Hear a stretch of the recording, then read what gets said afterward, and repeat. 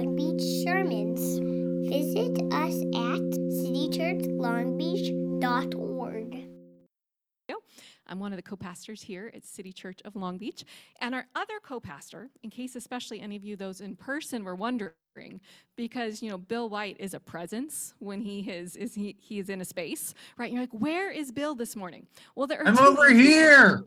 The first answer is that because of this current, Omicron surge we're going through, Bill and I had already made the decision that we were going to split up on Sundays for the next season, right? I mean, we are one community worshiping together in two different spaces. That's kind of what we've said this whole time as we've shifted into a hybrid model, right? Like we have an in-person space, and then we also have an online space. And as much as possible, we try to link the two. Like, I don't know if you guys in person, how many of you, are sometimes online that there's a camera watching you right now, right? Because our Zoom friends, they told us really early on, we want to see people, right? We don't want to feel like we're just kind of like off on our own. We want to see our friends who are there in person too. And so we're trying to make it, as connected as we can be. Well, we decided that during this current surge, knowing that quite a few more people were probably going to be online on a given Sunday, just for whatever reason, exposure, I know some of us are ill this weekend, that we really wanted one of our pastors to be dedicated to that online space. Now the question was going to be, were Bill and I going to have to arm wrestle or something, right, to figure out who was going to be where, on the first Sunday before we started our rotation? I actually think I could have had a shot if that had been the case.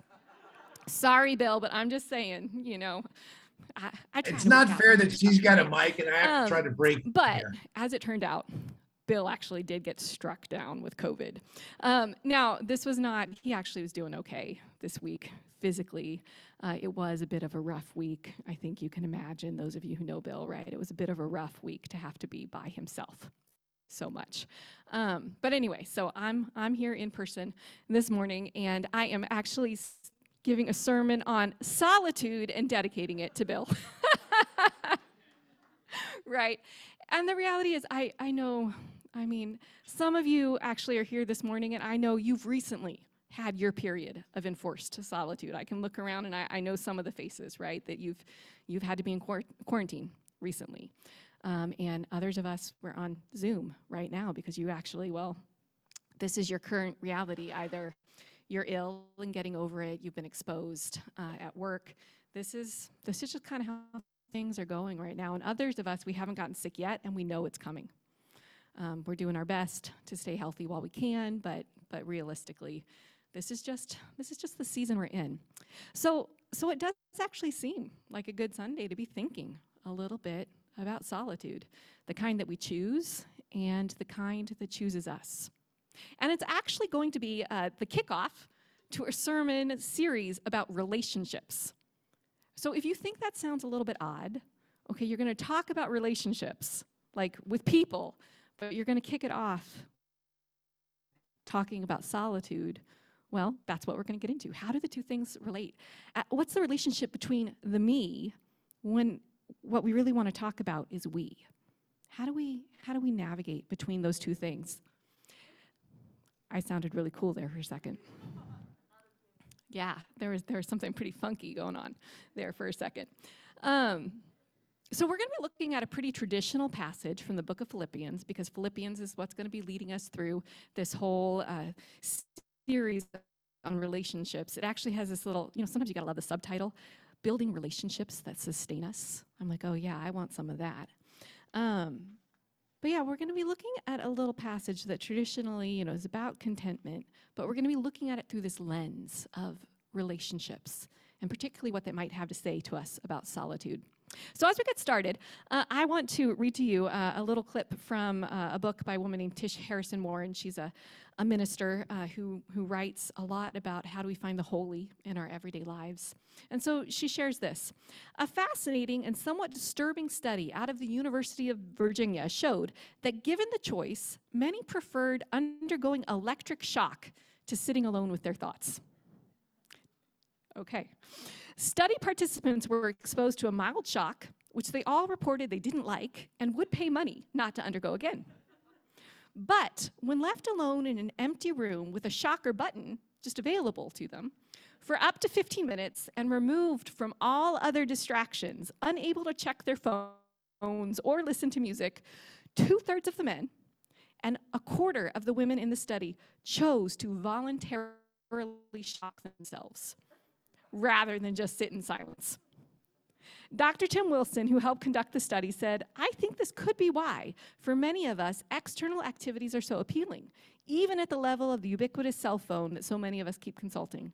The mind is so prone to want to engage with the world, it will take any opportunity to do so." Wow.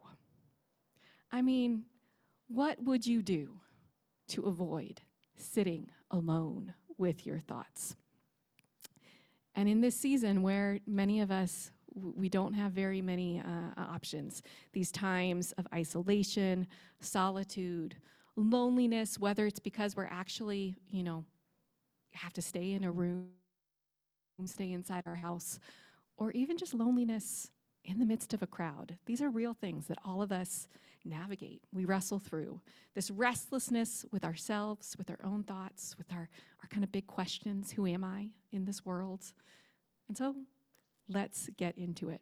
Our friend Patrick Pettinato is going to read scripture for us this morning. So would you welcome him up here with me?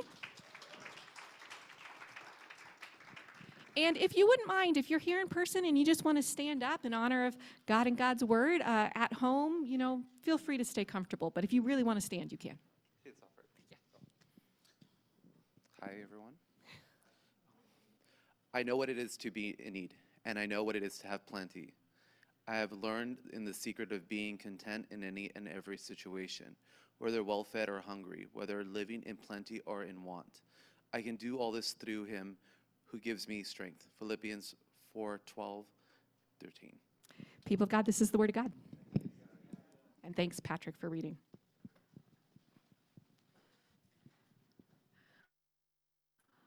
All right, so a lot of times, I think when these couple of verses are read in churches, the filter you tend to put these things through is probably around maybe money, right?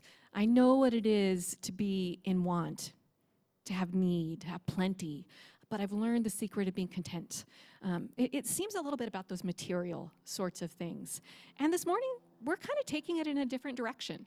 We're saying, no, what about in terms of your relationships? I know what it is to be lonely. And I know what it is to have more friends than I know what to do with. And yet I've learned the secret of being content in any and every situation, whether, feeling well-loved or feeling isolated. I can do all this through him who gives me strength. I don't actually think it's too much of a stretch to think that this may actually have been part of what the writer of these verses, the Apostle Paul, may have been thinking about. Because, he was writing this from prison.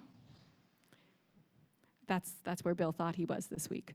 He was writing it from prison. He was actually isolated.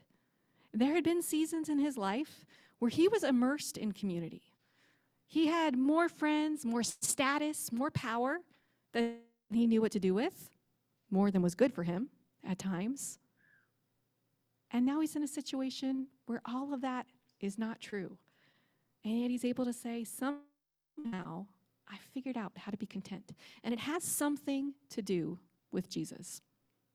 So as I was looking at this, as I was thinking about this, I was actually thinking about Jesus and the ways that Jesus knew what it was to have plenty in terms of relationships. And Jesus knew what it was to have few. He knew it in those seasons where it was not his choice. I mean, think about the experience of going to a cross and all the disciples falling away, right? No, I don't know him.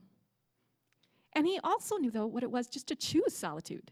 And I think that's the part that intrigues me the most as we're looking at this morning. That in this season where, we're all sort of getting forced into solitude at times, and some of us would rather be shocked with electricity than be in that situation, Jesus actually made it a regular practice to go and to experience solitude. Here are a couple situations where we see that. There's a passage in Luke 5 where it says, the news about Jesus was spreading farther and farther. And so large crowds are gathering around to hear him and to be healed of their sicknesses. So people who just, man, they're hungry spiritually, physically, they're needy, they're sick, they want healing. I mean, talk about a space that a young preacher, a young miracle worker, somebody who wants to do good in the world should be just like thrilled to be in, right? This is what he's there for. But Jesus himself would often slip away to the wilderness and pray. So you have this like picture, right, of like all these people are constantly coming, and yet somehow Jesus would be like, hey, look over there. He'd slip away. He knew they wanted him. And sometimes he'd just say like, yeah, no, need a break. I need a break, I need rest. And it wasn't just for himself. It's what he would actually encourage the people he was training up, the people who were following him, like, man, Jesus, we want to do what you do. We want to be part of what you're doing. And he would say to them, come away by yourselves to a secluded place and rest for a while. Because there's so many people going back and forth. You don't even have time to eat. So you need to slip away with me. Come.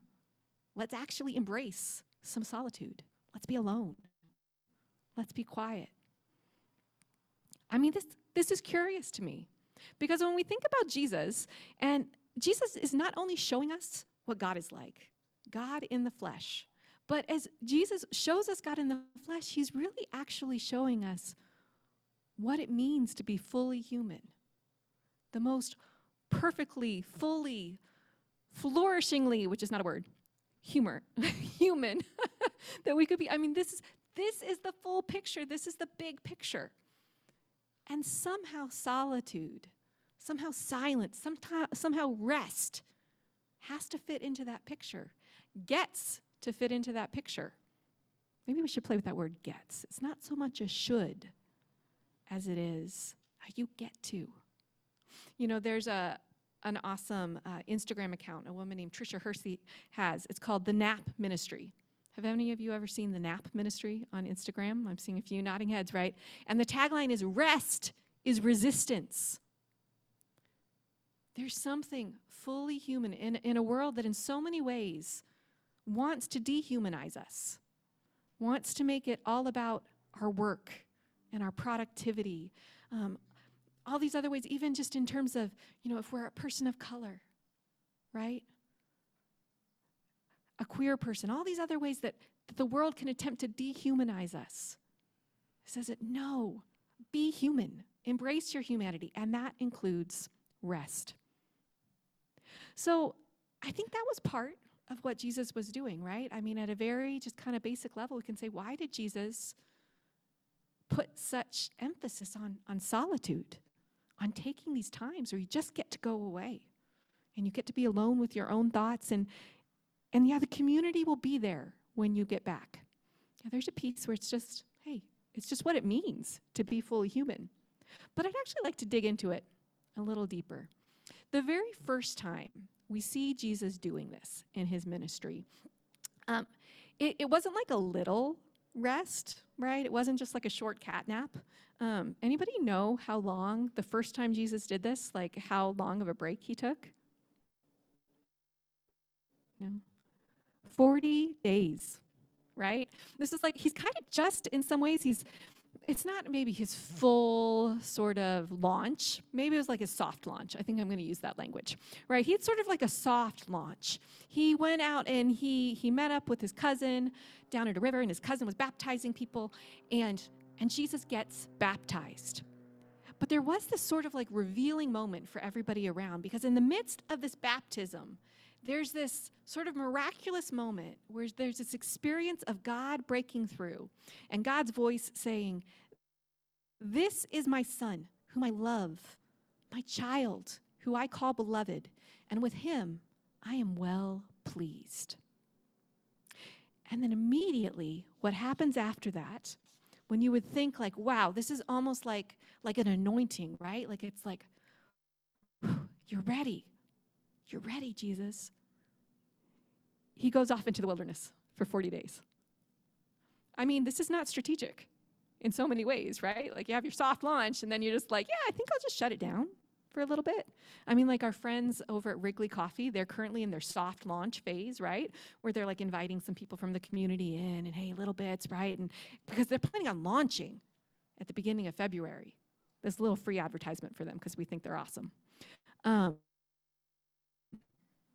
It would not be strategic for them to take February off, right? After all of this buildup. But this is what Jesus does. So he goes out into the wilderness for 40 days of this solitude and rest.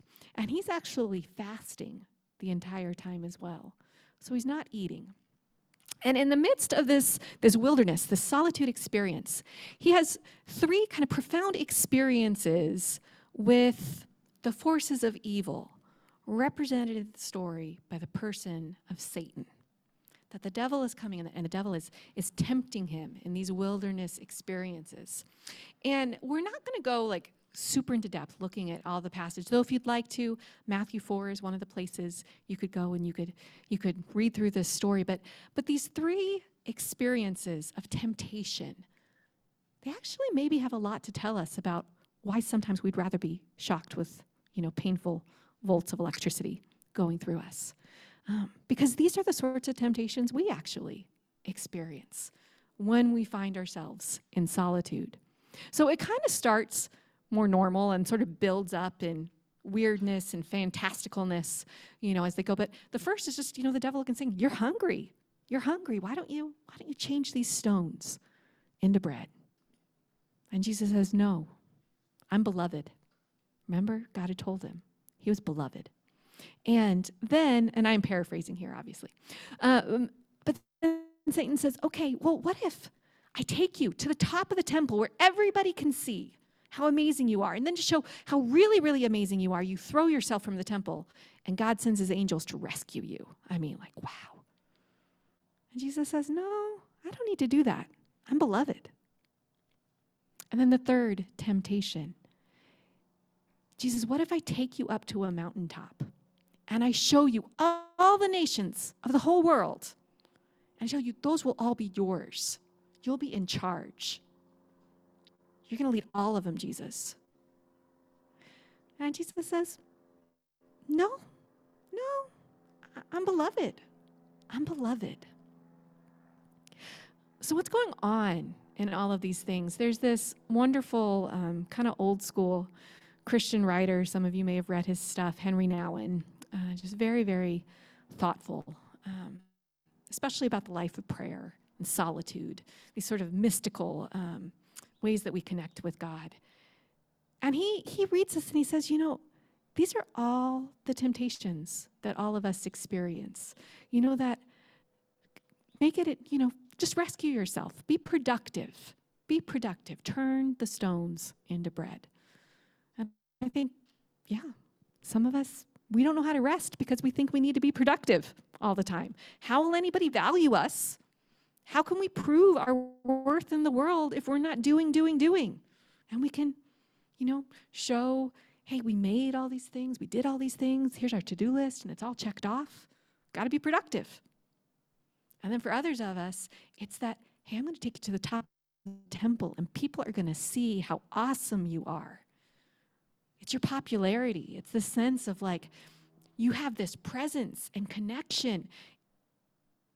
And do I even know who I am if I don't have that? If people aren't reflecting back to me all the time who I am, do I know who I am anymore? Maybe not. Or maybe it's that temptation to power. You can have it all. You can be in charge. You can have control of it all. We probably don't resonate with all of them. There may be one that really sticks out to you. For me, it's definitely productivity. There is this part of me that I think really early on said, I'm not going to need people so much as I'm going to show everyone just how self-reliant I am, right? Like that's just going to be my thing. That's how I show up and I just earn my way in the world, is by just how much I can do. That's my temptation, right? Now here's what's really tricky though. When you think about what it is that tempts you, and you think like, this is what gives me worth, it's not just that God says I'm beloved intrinsically in who I am. What tempts you away from that in maybe small and subtle but real ways, do you tend to reflect that back to other people? This is what gives you worth in the world. This is what you need to do if you're going to get my respect, if you're going to get my love, for me to treat you with human dignity. I was talking with someone just this week, and it was a very honest, sweet conversation. And so he was just being honest. He was just being honest, but there's a sense of, he was just like, yeah, maybe I'm hard on people. I think my team would say that. Yep, maybe I'm hard on people. But man, like, I'm so much harder on myself, right? Like, and I'm just this hard on myself. And I thought, well, yeah. Yes, okay, I hear that. Does that make it okay? Or does it illustrate the actual root of the problem, right? Yeah, you are that hard on yourself.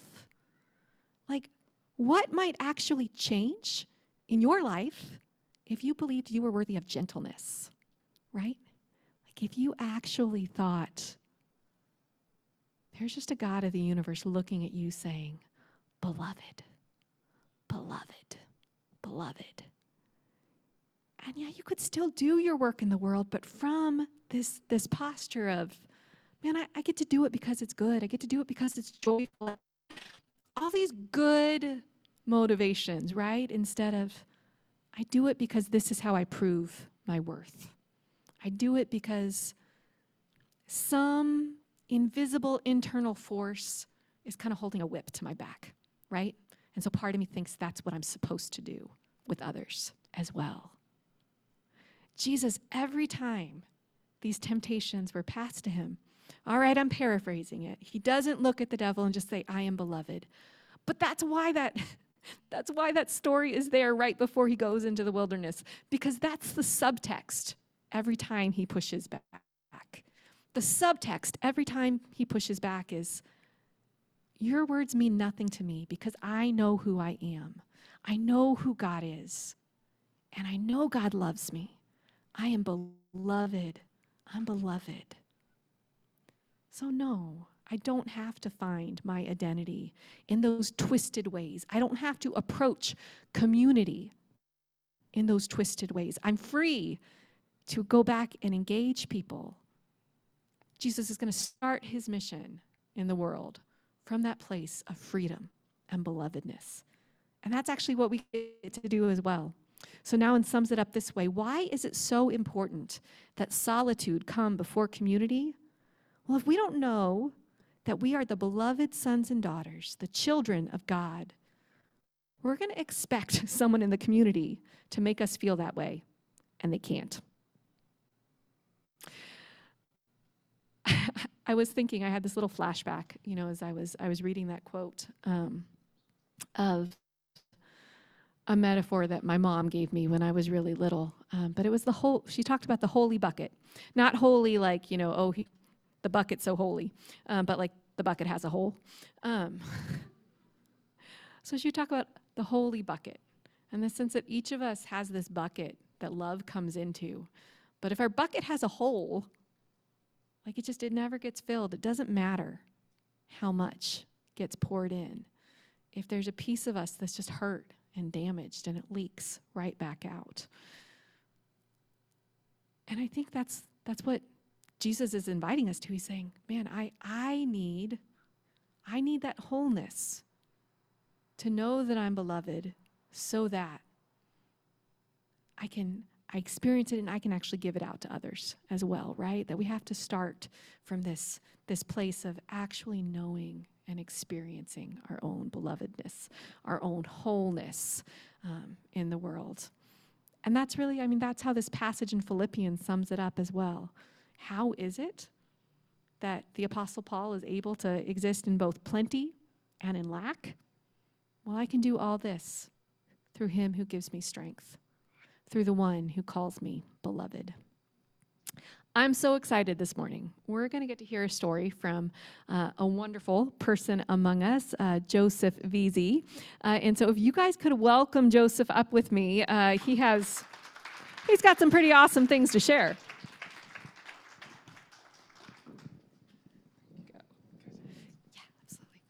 So Joseph, as we start, like, what's your level of nervousness here? 10. A 10. Okay. All right. So that means everybody be super gentle. But Joseph and I had a chance to talk earlier this week, and yeah, you know that I think your story's pretty amazing. So I'm really grateful to you for sharing. So we'll start with an easy one. Just how long have you been around City Church? How did you get connected in the first place? So I've been here for about 6 months. Patrick, he actually knows someone that also came here, so he had referred us, and so I've been here for about 6 months, and somebody referred us here. Awesome, awesome. And you've gotten pretty connected over the last 6 months, right? Like a little small group that was meeting at Bill's house, and yeah. Feel like you've made some friends? Yeah, I think like after the first week of being here, I was having dinner at Bill's house, and maybe a month later, we started a Bible study. Yeah, that has been going on pretty consistently since then. That's so cool. That's so cool. Well, I know, so some of the people in your small group have had a chance to hear a little bit more of your kind of full story, but others of us haven't. So this is sort of the gift and the opportunity. So I know your story has some overlaps with this idea of community and solitude, but how about you just share with us the way that it works for you? Sure. So what I was sharing with Brenna was, I come from a Catholic household. I went to Catholic school for 12 years of my life, and we heard a little woo-woo Yeah. in the audience here. And, but being in Catholic school, it's not much of a community. It's more of just, you're with your friends and you're just going through the motions. You go to religion class, and I never really had a church community. So when I graduated, I really wanted to find that, and but a few years after I graduated, I came out, and so that made me nervous. I didn't know what that meant for me, and I didn't know if I did go into a community, if that would change things. But I really wanted to be in a church community. I wanted to get connected, and so I did that. I dove right into a community where I really enjoyed the church, but it was a Christian church that I had never been a part of a Christian church. I knew nothing about it, but it was, everyone seemed really great, really welcoming, really nice. And for those of you that have never been to a Christian church, like, the worship is awesome. And so everyone is really nice, and the church that I had went to, it was very small, so the whole community, everyone knew each other. And it was, it was great going in. But the thing that was hard for me was I was still trying to figure out who I was. Yeah. I had come out, but I was still, I had really strong faith in God, and I didn't know what that meant. And so I was always going back and forth. But I came out to some people at the church, and they seemed very welcoming at first, and so I stood there, and I was really, really connected there for a long time. And I mean, when I say that I was in their community, I mean, it was like Bible studies 3 times a week, church twice a week. Every day it was something, and I never really had any time to myself, so I was just, that's just who I was at that point. But then I started seeing like a lot of what I'll call red flags.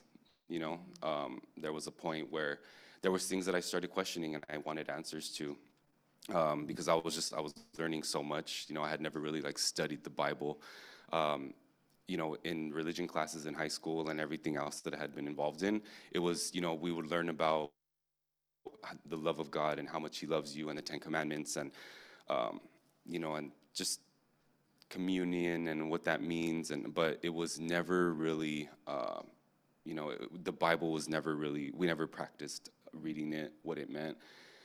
So, I did that. I learned a lot about the Bible, and basically how God viewed me as like this sinner, and how, if I continued on with this path, I was going to go to hell. And so I was really distraught about it. So at the time I was being discipled by someone. I was in this, they had like a discipleship, and And for someone who doesn't know that term, right, it's kind of like a one-on-one sort of Yeah. relationship. Somebody's supposed to be sort of teaching you. Yeah, it's yes. So you have a disciple, and they're kind of teaching you the way they teach you about the Bible, what it means. They translate the Bible for you. They go over different stories about that's in there, and so I was doing that for a while, and when I started questioning things started kind of getting a little bit out of hand. But there was a point when I was in the church when they teach you about tithing, so like 10% of my paycheck was going straight to the church every 2 weeks. And then they would guilt you into things, well, is it before taxes? And like, how much of a blessing do you really want? Do you really want like before taxes blessings, or do you want just like 10% of what you're getting in your check blessings? And this is real things that are being said to me. So, On behalf of churches everywhere, I'm so sorry. yeah. And, but the other part of it was my disciple was not okay with me being gay. And I struggled with that because, I had already come out, and I was out for a few years before I joined that church. And so a lot of people, like, I was disconnected from them, because I knew that I was trying to please my disciple and what he was trying to teach me. And,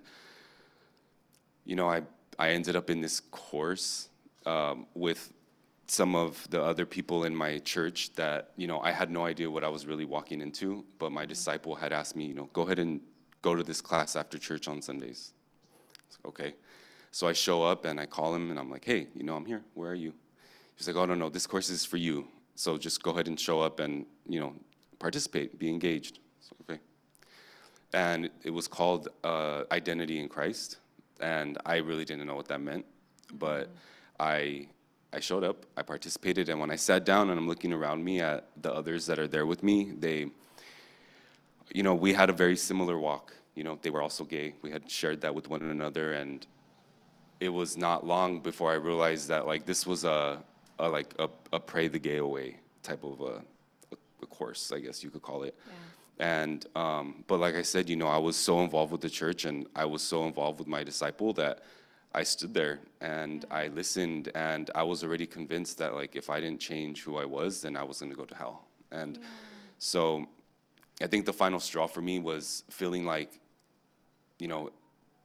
being there made me feel, being in that community made me feel very disconnected from my own family and my friends that I had already been there for me my whole life, because they would guilt me into, not hanging out with them because they were living in sin and they were trying to get me out of that. Right. So I think that was the final straw for me. Was one day I was with my family and I didn't go to church. I chose to be with my family that day, and they were texting me, telling me, you're out there and you're drinking and you're around people that are drinking. So, this just means that you're sinning, and we've already gone over this. And I was just like, okay, this is where I draw the line, and I had already been so, torn about who I was as a person.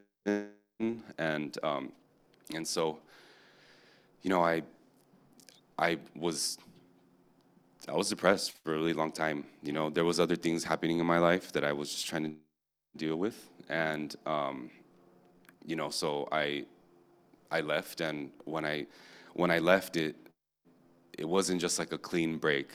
I had to like disconnect from everything. And so when I did, they also made me feel really guilty, like, oh, well, you're going to just live in sin and you must be feeling guilty about something. That's why you're really leaving. But I did it for myself, and I had to leave that church. And, I resented God for a long time after that. Yeah. And, during that time, to circle back to, what we're talking about solitude and the, being, I guess, okay with me before I go into a community. I really resented God for a long time after that. I resented the church for a long time after that. And I did so many things to try to find out who I was. I studied like energy, and I would go to like sound baths and just anything to try to be connected to like a higher power. But, I mean, there was so many things that I had done to like try to just figure out who I was, and ultimately, at the end of the day, my faith was, my faith in God, I guess like prevailed. I could not find anything like my relationship with God, and I think it was just really important for me to take some time alone to figure out who I was, figure out the things that I liked in my life, just figuring out who I was in general. And before I actually stepped into another community where, where I was going to be a part of this again, because, it took me a long time to figure out who that was, and I didn't want to go into another community where they were going to try to change me. Yeah. I wanted just to go somewhere where I was accepted and I felt loved, and I guess it's how I ended up here. Do you think if you had come here and there had been like a weird red flag, like your first Sunday, like we had passed around a plate saying, hey, 10% before tax, right? Like, do you think at this point you would have been able to like pretty quickly go, oh, I see that red flag, and like leave this time? Because that feels like healing, right? Yeah. Coming in, I knew that, I, for myself, have to put up boundaries, and slowly they'll be taken down, and as I learn. But yeah, I definitely would have went running for the hills. Right? Yeah. Well, it's interesting you use that word boundaries, right? Because like boundaries are less about like we're pushing other people back, and it's more the sense of I know who I am. Yeah. Right? I know who I am. I know what I will accept and what I won't accept, and take it or leave it, a little bit, right? Yeah. Yeah, being able to share that with other people. Absolutely. Yeah. So you have to tell us some of just kind of like what are some of the practices that nourish that sense of self for you these days? And you know what I want you to share. Yeah. So after, all of these years of trying to figure out who I was, I did end up eventually, coming out of depression, but it took a really long time, and it took me figuring out who I was. So even after all of that, finally coming out of depression, figuring out who I was, I make it a point for myself to not forget how I got there. And what I shared with you was, I think typically like what you think of on a Friday night is hanging out with your friends, getting ready after you get out of work, going and having a few drinks, having dinner with your friends. And what I've done and what I refuse to let go of is on Friday nights after work, I'll just take myself out to dinner, and I'll be with myself for a few hours because, then I'll reflect on the weekend, and also reflect on like how far I've come, because a few years ago I would not have been able to do that. I wouldn't have been able to just be by myself for a few minutes with all my thoughts, but I embrace that now, and I treat myself, and I just I again embrace the time that I get by myself, because I used to not be able to do that. So, man, I want to celebrate that journey with you right now. Like, I'm so glad that you have come to embrace the wonderful person that you are. So thanks for being willing to share with everyone.